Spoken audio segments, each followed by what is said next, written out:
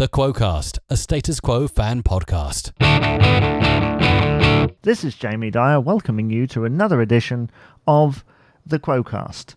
And if you'd like to be a guest on a future episode of the podcast, then you can. You can email quocast@outlook.com. That's quocast@outlook.com.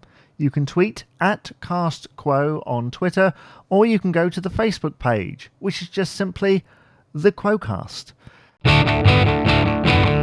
So it's the last episode in the current series of the Quo-Cast. I've decided to take a short break due to many factors, one of which I've got workmen coming into my house to do urgent works and I have to move out for a little while, so won't be able to record the podcast regularly. However, I've still got a few weeks or so before that happens, so always happy to have people on to record in advance. But as for this week, one thing that I have been doing because of all these works is tidying up and getting things in order. And like many Quo fans, I have been organising my Quo collection. I've got those black boxes that you used to get where you'd put your CDs in, you pull them out. I can't think of the technical name right now, but I'm sure someone will tell me at some point. It's a CD storage unit, and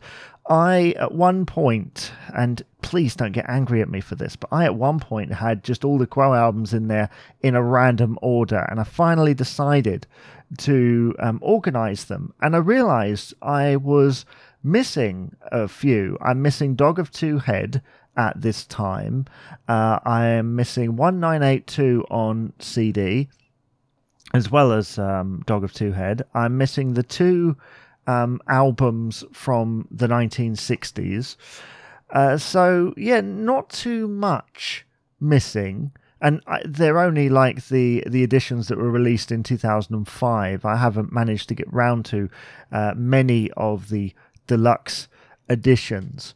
But it did make me think that Quo's music, there's so much of it, and not just the stuff that they've recorded, but the other things around it as well. I mean, mixed in with my Quo collection is stuff that has something to do with Quo. So, for example, the solo albums, like Francis's second solo album, One Step at a Time, his recent one with Hannah Rickard. I also have one that he recorded with his daughter, Bernadette, in the mid-2000s, which I'd completely forgotten about. And Francis is not seen as a featured artist on this album. He produced it, and he also played some instruments on it. And there are certain solos where I think it might just be Francis. It's interesting. It's certainly one that I would recommend seeking out if you're interested in being completist in terms of things. And obviously I've got this Lancaster Bombers album that came out recently on Beryl and Squidger Records. A couple of Young and Moody albums. The Bob Young album that was re-released, I should say, a few years ago, the In Quo Country. And I think, as far as my collection goes, that is just about it. I've got, I bought on iTunes years ago, the Paul Camilleri 4 album, which Francis helped to produce. And you're probably wondering where I'm going with this. Basically, I've been organising my albums, realised how much I had, realised what was missing, and at the same time realised that I'd started to amass a collection of Quo-related albums.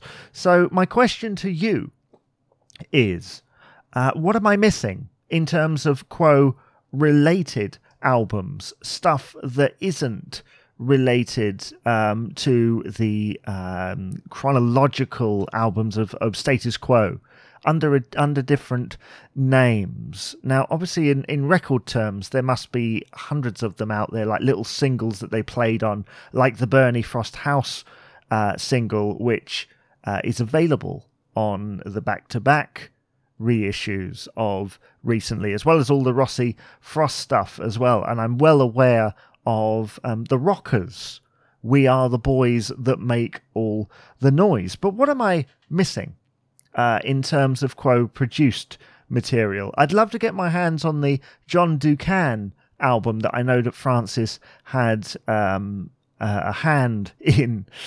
And really, I'm not sure where to go from there. I'm talking mainly CD and preferably stuff that's fairly easy to get hold of. So if something's out of print, chances are it's going to be quite a lot of money at this side, and I don't have a lot of money right now. So anything that you think maybe I'm missing, I've told you about some of the things that I have. What have I not got? Do let me know via all the usual social media channels, and let me know your collection as well. What I would love to see, if you're able to, is on the Facebook page, take a picture of your Quo collection. How big is it?